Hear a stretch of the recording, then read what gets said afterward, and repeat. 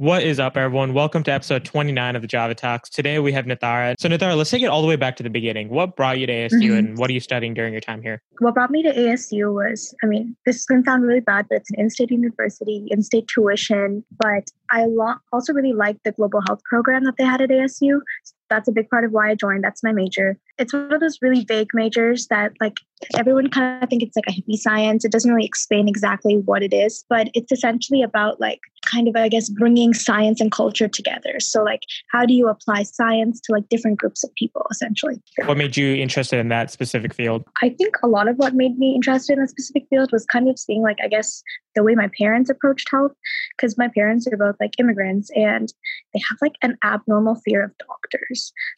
They're literally terrified of going to the hospital, of going to doctors. They'd rather self-medicate and do anything that they want when they haven't control of it rather than going to the doctor. And I guess it kind of brought me to wanting to know why exactly that happened. And is this constant among different cultures, or is it just something that just my family experiences? So Nithara, let's talk about a recent project that you've been working on. I think the first post came out May 31st, which is super interesting.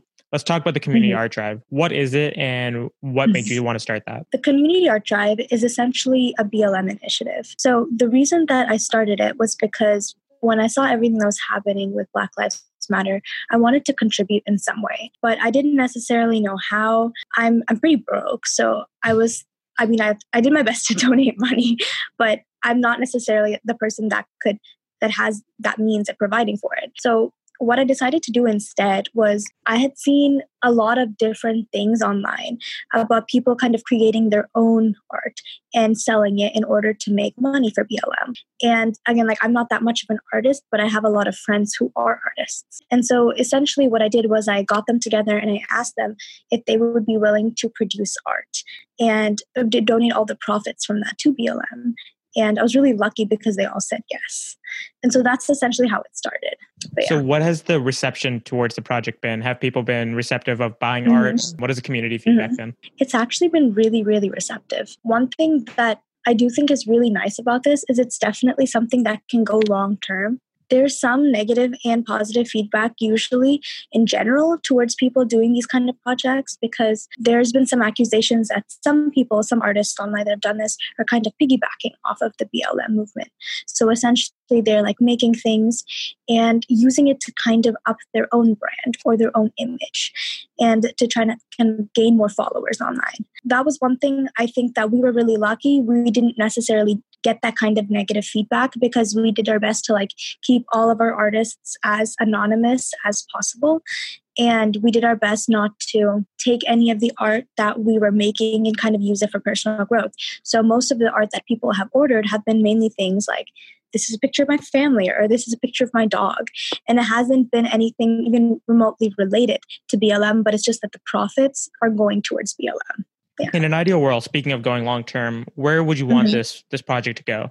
Right now, I'm also part of Women's Coalition at ASU, and we've actually taken it up as one of our projects for the fall semester to essentially further the community art drive and continue fundraising for BLM movements. The thing is that during this movement, there's been a lot of money raised for a lot of organizations in general.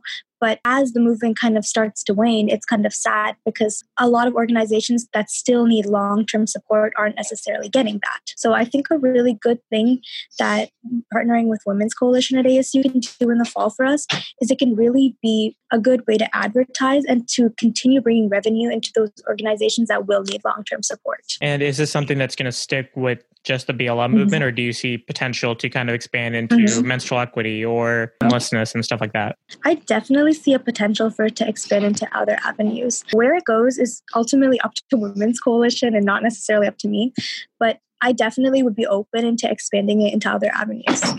Where does this passion for social work and advocacy come from? I think looking at what you said about global health and the cultural aspect of it too, I see a root of kind of understanding different cultures. Where does that come from? I guess a large aspect of where my interest in social work and like working for different populations of people kind of come from is just that I'm a member of a couple different minority groups.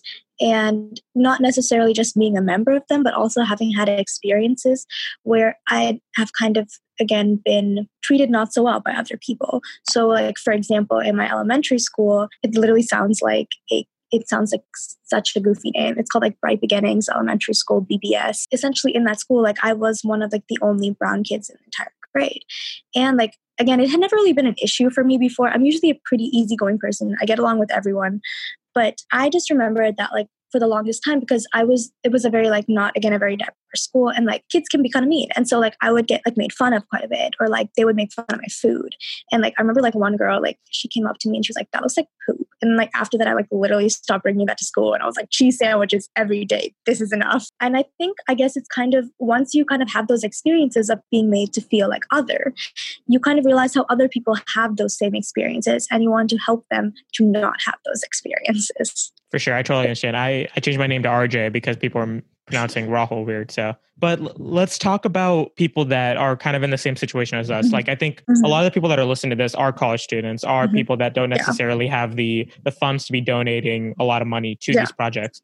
What advice do you have for them so that they can still give back to these projects, these initiatives? I would say like use your voice more than anything else. Like use your voice, educate yourself, and use that to spread awareness. Because I would say that the most interesting part about college students is that we have so many different points of contact. So being in a university setting, we come into contact with so many people on a daily basis. So even if you like don't talk to anyone, if you walk around ASU on any given day, you come into contact with maybe 100 people.